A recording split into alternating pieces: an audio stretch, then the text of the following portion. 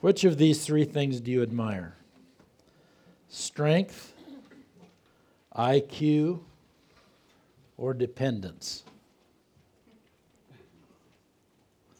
Now, strength, many people admire strength, many people admire IQ. I think we as Christians would say we admire dependence, but we don't like to feel that. Sometimes it feels like weakness to be dependent, doesn't it? Ginger has a friend. She's gone to be with the Lord now. She was raised in Miles City, and she was a tough cookie. She worked men's jobs on construction and so forth. She'd always be on a heavy construction crew someplace.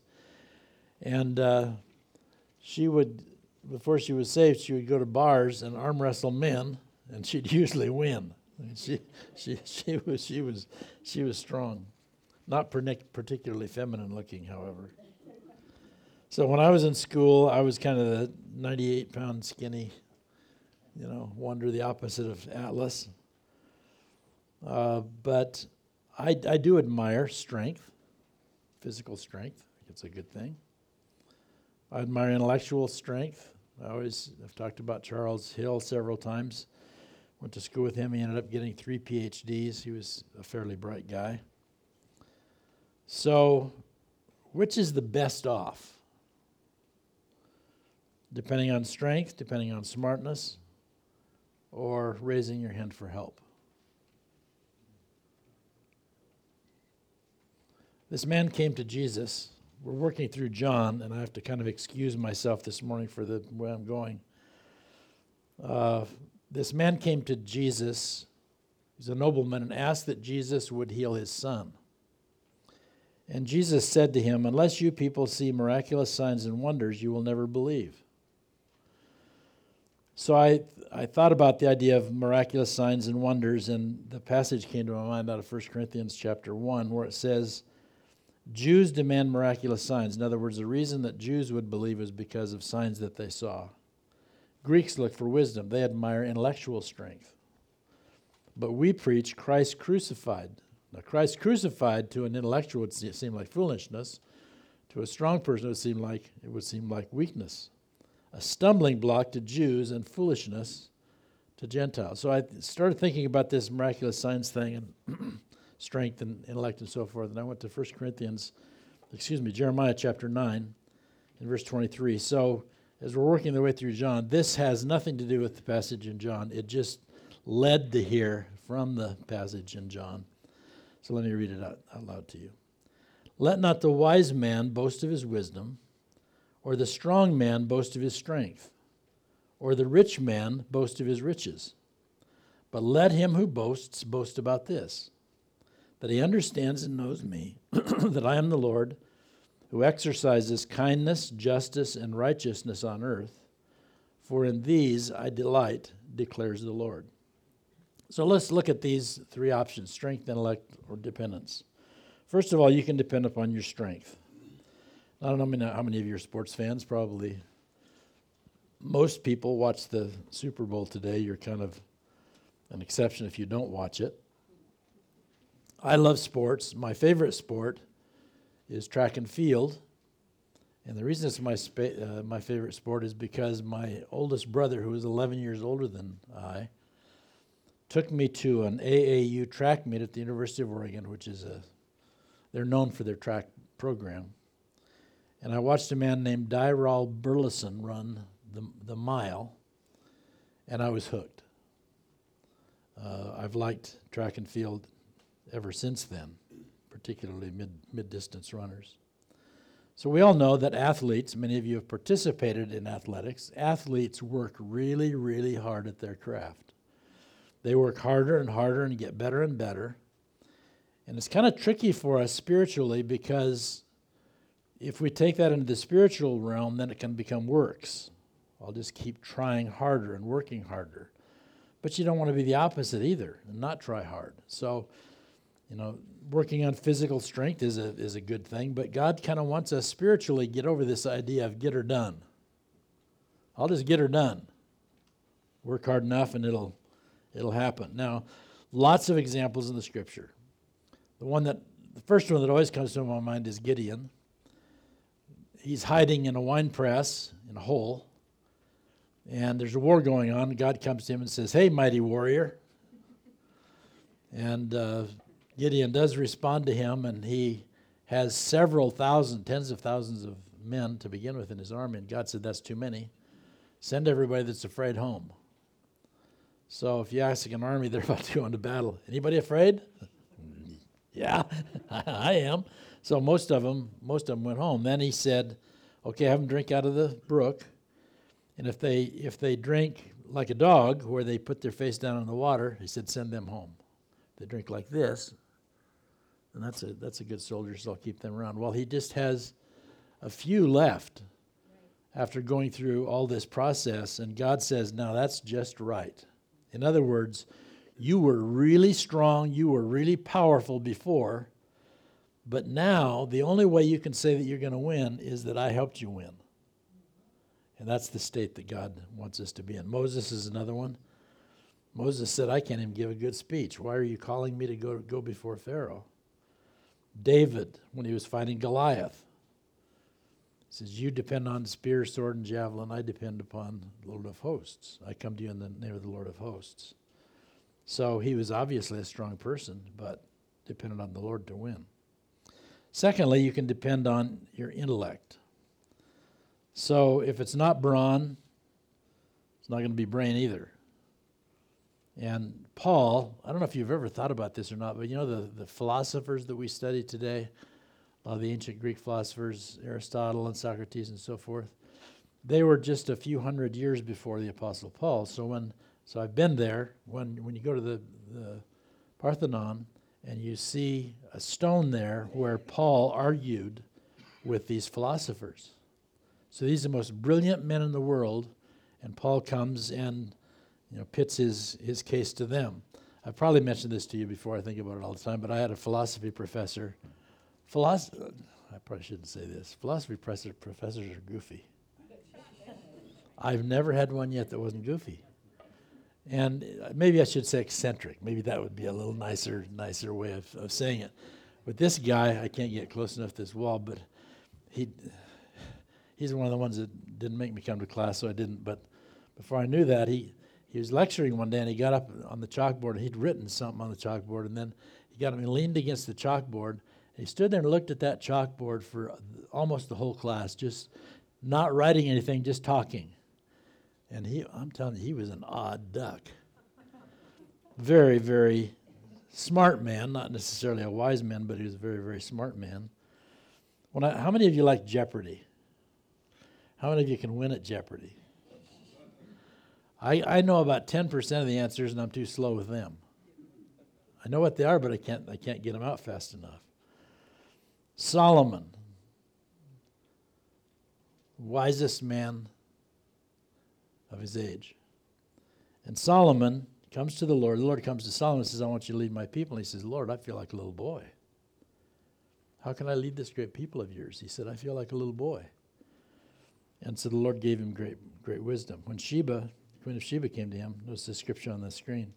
When the Queen of Sheba saw the wisdom of Solomon, as well as the palace he had built, the food on his table, the seating of his officials and the attending servants in their robes, the cupbearers in their robes, and burnt offerings he made at the temple of the Lord, she was overwhelmed at everything he had, everything that he knew.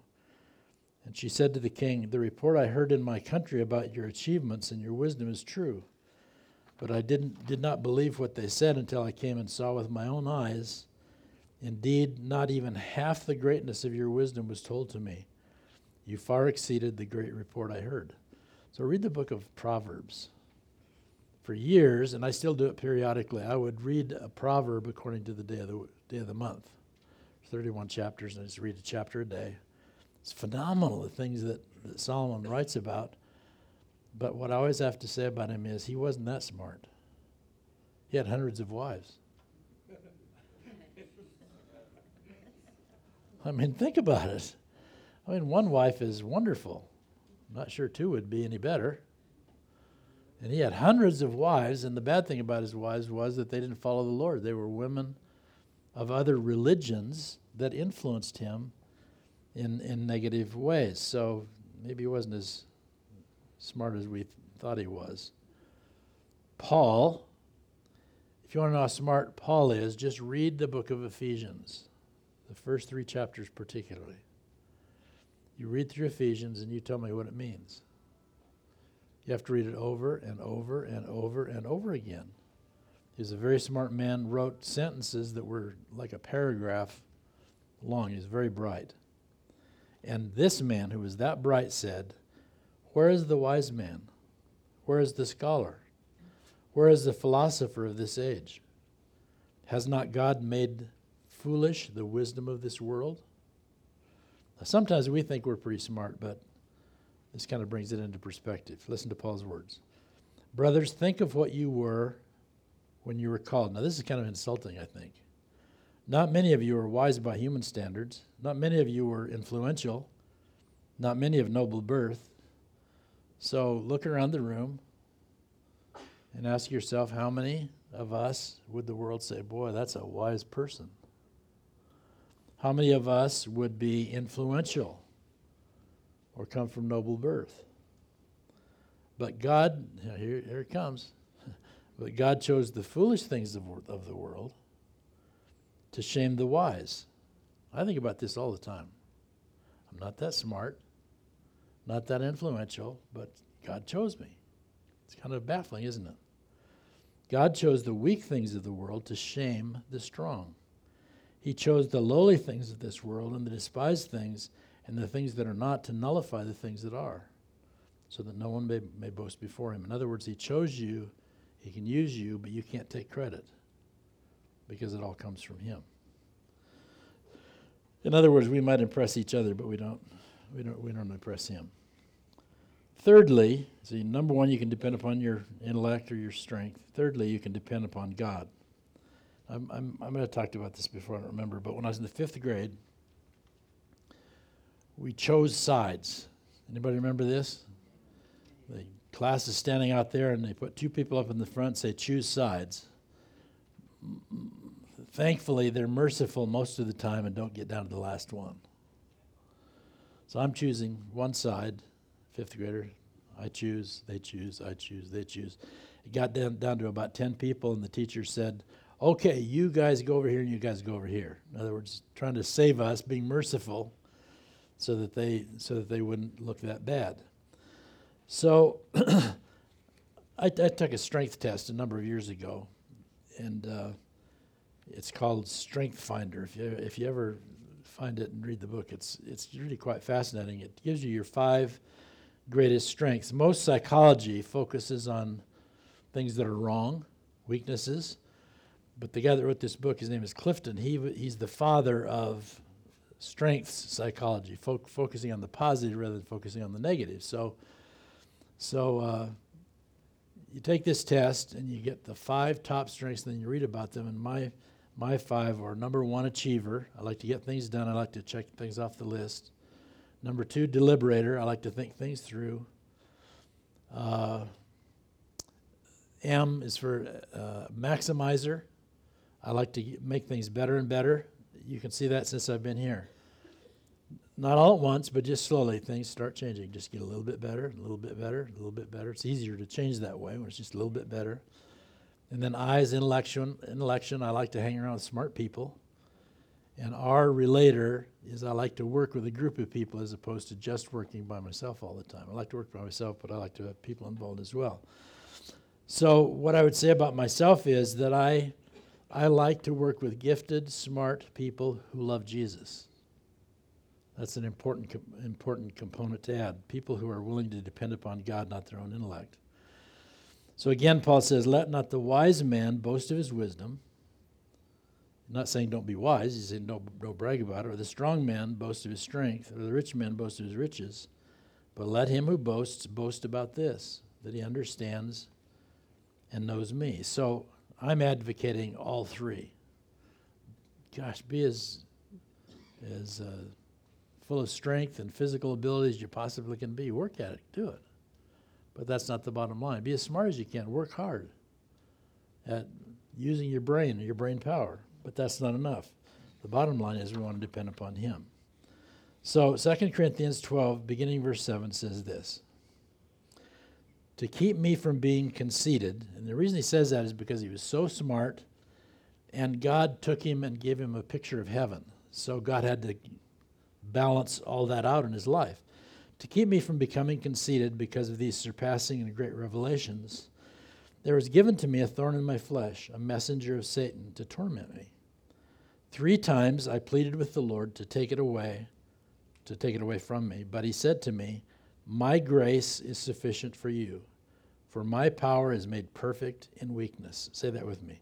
My power is made perfect in weakness. Therefore I will boast all the more gladly about my weaknesses, so that Christ's power may rest on me. That is why, for Christ's sake, I delight in weaknesses, in insults, in hardships, in persecutions, in difficulties. For when I am weak, I am strong. For when I am weak, I am strong. So, when you feel weak, here's your position of strength. Those of you who can't see it very well, it's a man kneeling, praying. That's the strongest position that you can take. Lord, I can't deal with this. This brings me to my knees. Lord, I feel inadequate. Lord, I feel weak. I don't feel competent in this situation. And when you go to your knees, that's when you find your greatest position of strength. And that's so hard to remember, isn't it? So you remember Elijah, one of my favorite Bible characters. Elijah, as you may remember, the story where he killed the prophets of Baal, way outnumbered. Hundreds of them wanted him. Jezebel threatened him, and he ran. He ran the equivalent of a marathon and stopped, and the Lord fed him. And then he got up, and he went to a cave. And this is one of the greatest contrasts. I love this because it says that he was in the cave, and there was a great windstorm. It would be like I suppose, a tornado or a hurricane in our mind. Then there was an earthquake. Now, a windstorm, powerful. An earthquake, powerful. Then a great fire, powerful. And then Elijah went out and stood at the front of the cave, and everything was quiet. And there was a gentle whisper from the Lord. In other words, Elijah, you're trusting in all these powerful, powerful things. But that gentle, quiet voice came, and he covered his head. He knew that he was in the presence of the Lord. So I know we admire people a lot who get aggressive, use their strength, use their influence, use their money, use their intellect. And we all tend to try and elevate to that. But God is saying, when you're weak, you're strong.